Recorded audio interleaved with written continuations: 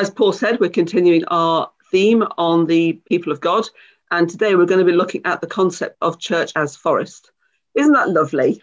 Doesn't that just warm your heart when you see pictures of bluebells? And it's the appropriate time of year as well. But wherever you go in the world, forests have some common features. There are some, firstly, they have trees, they have undergrowth, and they have a decomposing layer and an abundance of animal and vegetative life forms. And those are just some just lovely pictures of forest just to kind of get us settled into the idea of what we're talking about. So how can the people of God be likened to a forest? So if we just have this first scripture, right back in the book of Genesis, we see that God planted a garden. And the Lord God planted a garden in Eden in the east, and there he put the man whom he had formed. And out of the ground the Lord God made to spring up every tree that is pleasant to the sight and good for food. The tree of life was in the middle of the garden, and the tree of the knowledge of good and evil. So we see that God planted a garden for Adam, but actually it was a forest because there were trees with seed-bearing fruit. And the word garden actually comes from the Hebrew ganan, which means to defend, to protect, to cover, or to surround. So the environment that God provided was protective, covered, defended, and a source of food. And the tree of life was in the middle of the garden, and Adam and Eve had unrestricted access to it, and all the other fruit trees. And it's a beautiful prophetic picture of God's original intention for us, that we would be surrounded, protected, defended, and provided with everything that we need in our relationship with him. But of course, we know when Adam and Eve ate from the tree of the knowledge of good and evil, they had to leave the garden and they had to cultivate the ground to provide food.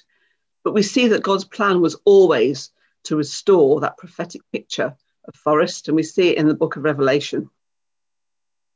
This is quite a big scripture. So then the angel showed me the river of the water of life, bright as crystal, flowing from the throne of God and of the Lamb, through the middle of the street of the city, and also on either side of the river, the tree of life with its 12 kinds of fruit, yielding its fruit each month. And the leaves of the tree were for the healing of the nations. So again, the final picture is of a tree. However, the translation here is a bit complex because the words on either side, they actually depict a repeating pattern, one on either side. So it most probably depicts a group of trees, again, forest imagery. And so God's story starts with a forest and it ends with a forest. So let's just for a minute imagine that God's image is being with his people as a forest. And we don't get much imagery to see what that forest might have looked like throughout scripture, but there are some common principles about forests. The first is they're adapted to their environment, and every forest is unique and it's adapted to the environment within which it's set. So northern coal forests have conifer trees, whereas equatorial rainforests have broadleaf trees. And they have undergrowth designed to catch as much light as possible from the overshadowing canopy with these huge leaves. Plants germinate and they grow where they're planted. And many seeds are adapted to be able to be spread by the wind or by animals to find new places to settle and grow, providing they can find suitable conditions. Forests have boundaries. They're usually limited by geography or by the climate around them, and they have distinct edges.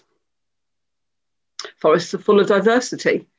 Any seed that falls in a forest has the capacity to grow if it's given the right conditions, space, and light. Forests can have intruders, non-native species that can grow, dominate, and take over. And good forest management is needed to limit or eliminate non-native species and keep the forest healthy. I'm sure you could think of many other characteristics of forests, but those are just some that came to me as I was thinking about this. So let's have another look at God's end-time church in the book of Revelation. And there's this scripture. Again, the words are quite small, so I'll read it out. I saw a lamb standing as though it had been slain, with 7 horns and 7 eyes, which are the 7 spirits of God sent into all the earth. And he went and took the scroll from the right hand of him who was seated on the throne. And when he had taken the scroll, the 4 living creatures and the 24 elders fell down before the Lamb, each holding a harp and golden bowls of incense, which are the prayers of the saints. And they sang a new song, saying, "Worthy are you to take the scroll and to open its seals, for you were slain, and by your blood you ransomed people for God, from every tribe and language and people and nation. And you have made them a kingdom and priests to our God, and they shall reign on the earth." The word tribe here means a race or a clan. The word people refers to a very large number of people all gathered together. The word nation is from the Greek ethnos, from which we get our word ethnicity.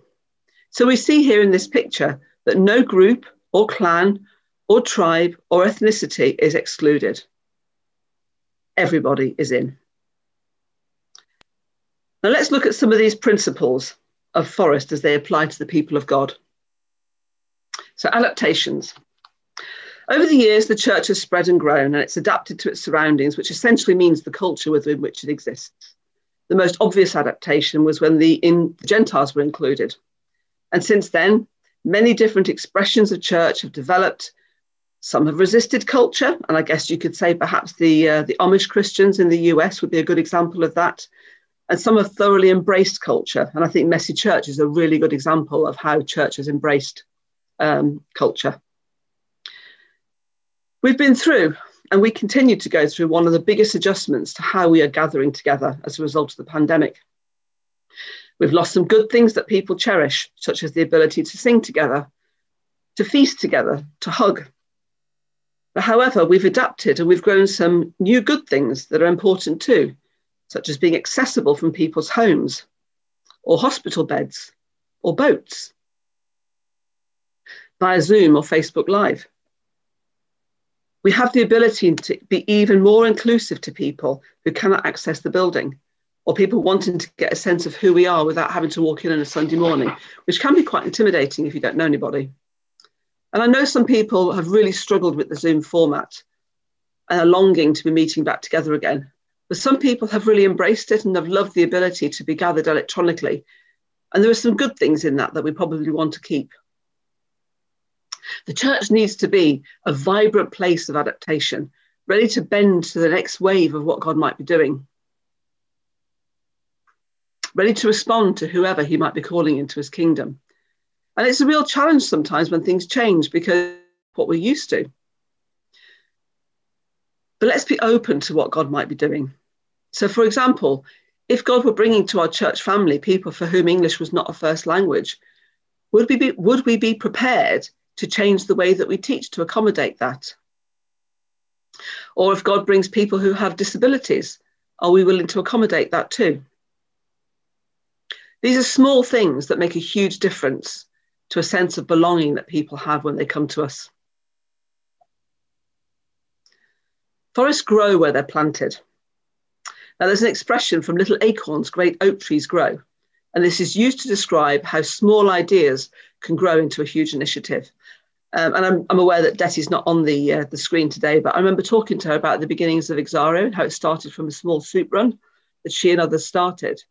She sowed that seed that God had placed in her heart, and it grew from a soup run into the amazing organisation that we know as Exario today, which cares for and homes homeless people.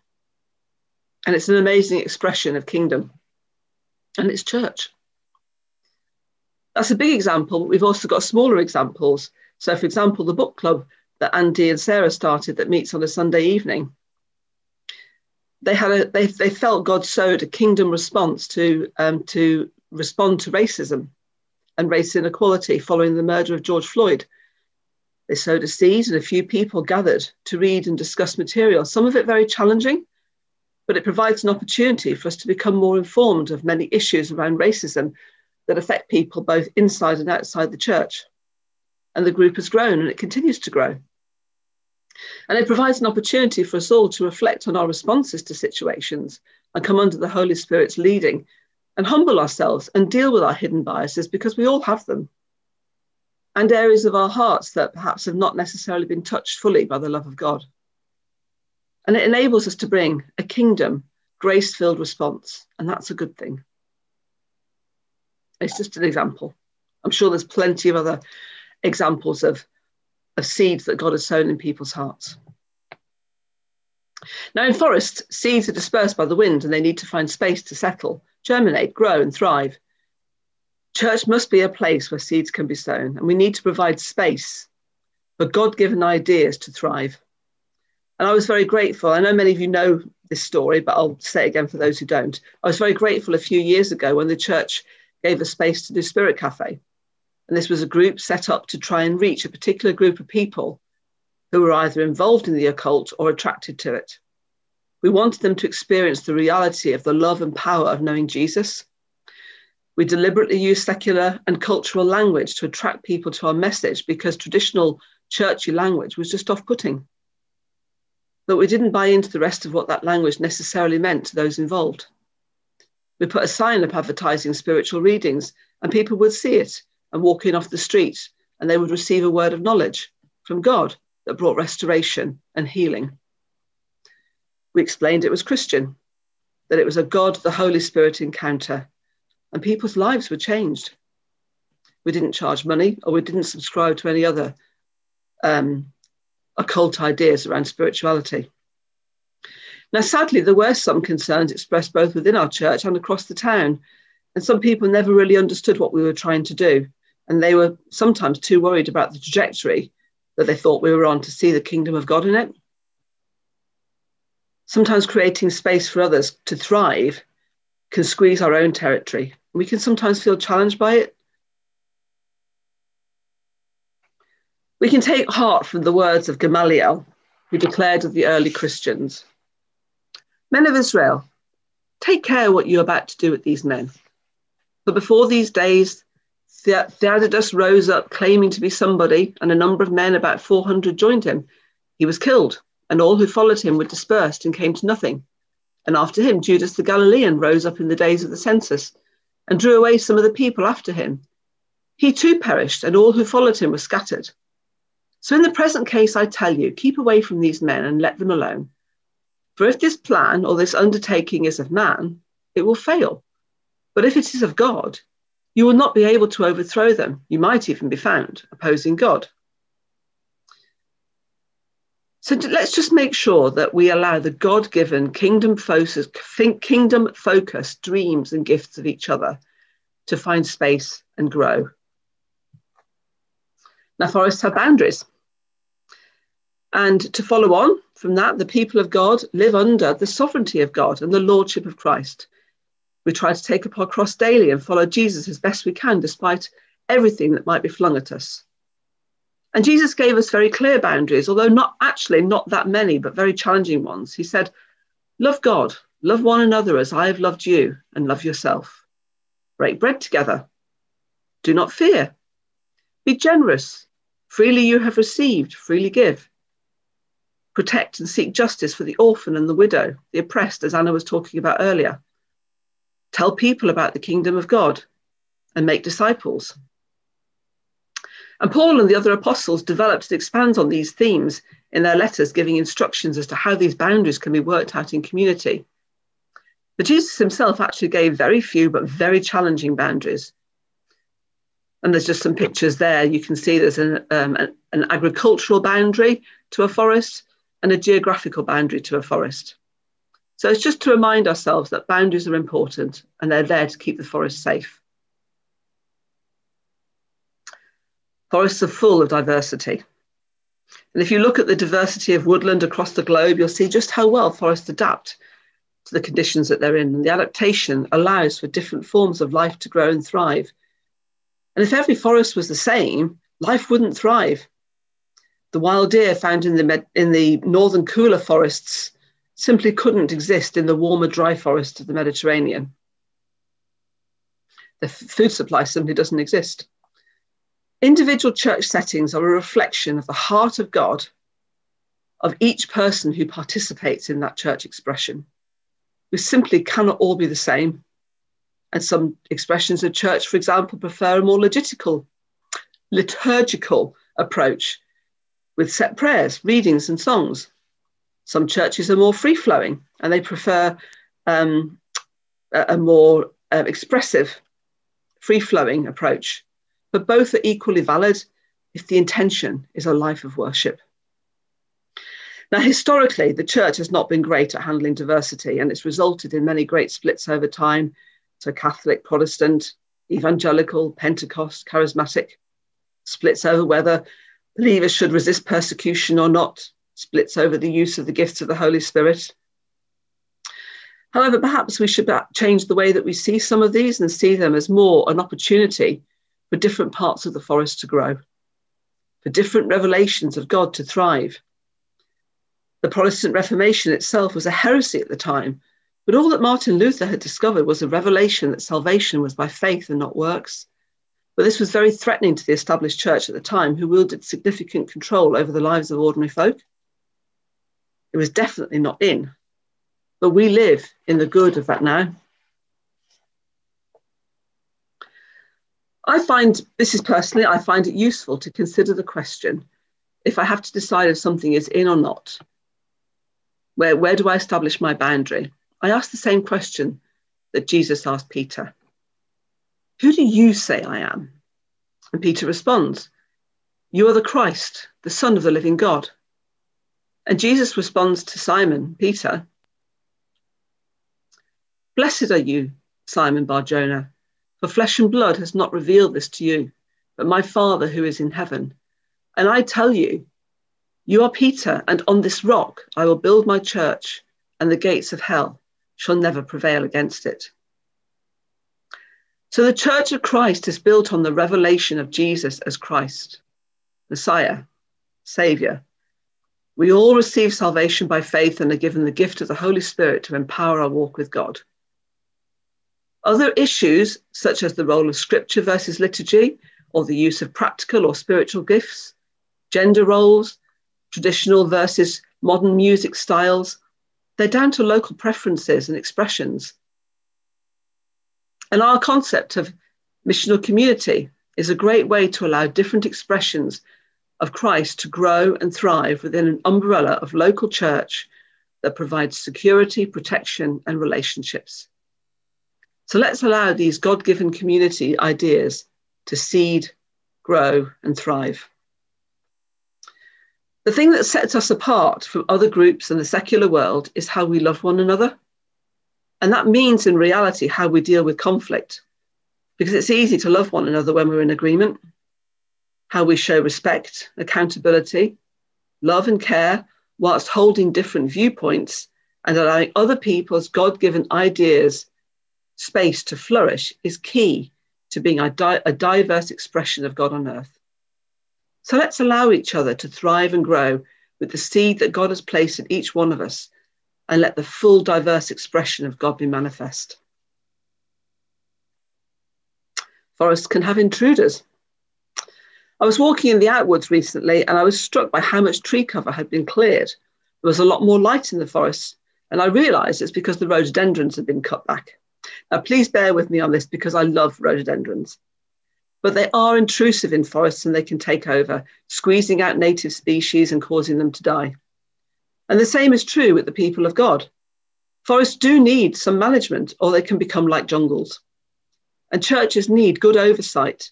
Otherwise, they too can either become like jungles, where it seems like maybe anything goes, or plantations where everything is the same and the focus is on productivity and profit.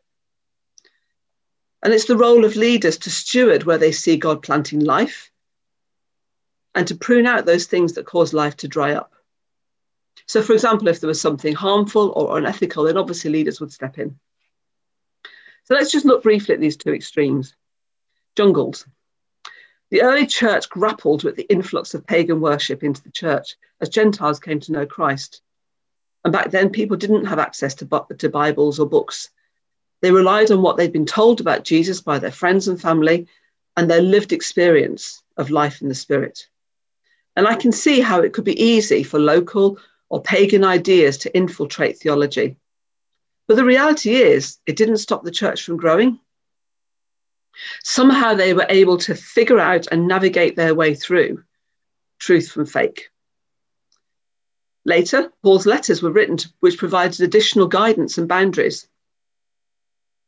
Had this not been provided, I can see how the church might have reconfigured Christ as something that he was not. And indeed, many sects and cults since then have tried to do that. The church would have become a jungle. Anchoring ourselves back on that all-important question, who do you say I am, keeps us safe from bad theology or poor ideas. And actually, if you look at it, all of Paul's letters start with this, telling the reader who Christ is. Plantations. Well, plantations are planted for one purpose only, wood for commercial use. They are uniform, with trees in straight rows, designed for easy cultivation and profit. They're managed so intentionally, there is just the right number of trees for the land that's available. And consequently, they have a very thick canopy that prevents light from getting to the ground. As you can see from that picture, there is no undergrowth in a plantation, no diversity. It all looks the same. It's geared for profit. It takes a huge amount of management time and effort to keep it like that. And it's worth it if the goal is productivity. I hope you can see where I'm going with this. Let our expression of church never be one where the focus is numbers, uniformity, people, uniformity in people, or cash.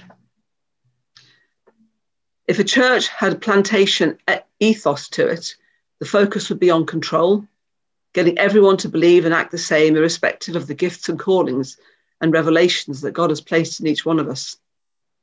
I personally see this need to control as what some might call a religious spirit or a religious mindset, one that prioritizes the stability of the organization above loving people and allowing them space to grow and thrive. Religion kills relationship, a bit like the rhododendrons when they get out of control. Let's remind ourselves of what Jesus said. He said, truly, truly, I say to you, I am the door of the sheep. All who came before me were thieves and robbers, but the sheep didn't listen to them. I am the door. If anyone enters by me, he will be saved and will go in and out and find pasture. The thief comes only to steal, kill, and destroy. I came that they may have life and have it abundantly. Jesus came that we would have abundant life. The enemy comes to kill, steal, and destroy. Plantation churches kill gifting, steal Holy Spirit revelation, and destroy purpose and identity. So forest churches are definitely not jungles where anything goes.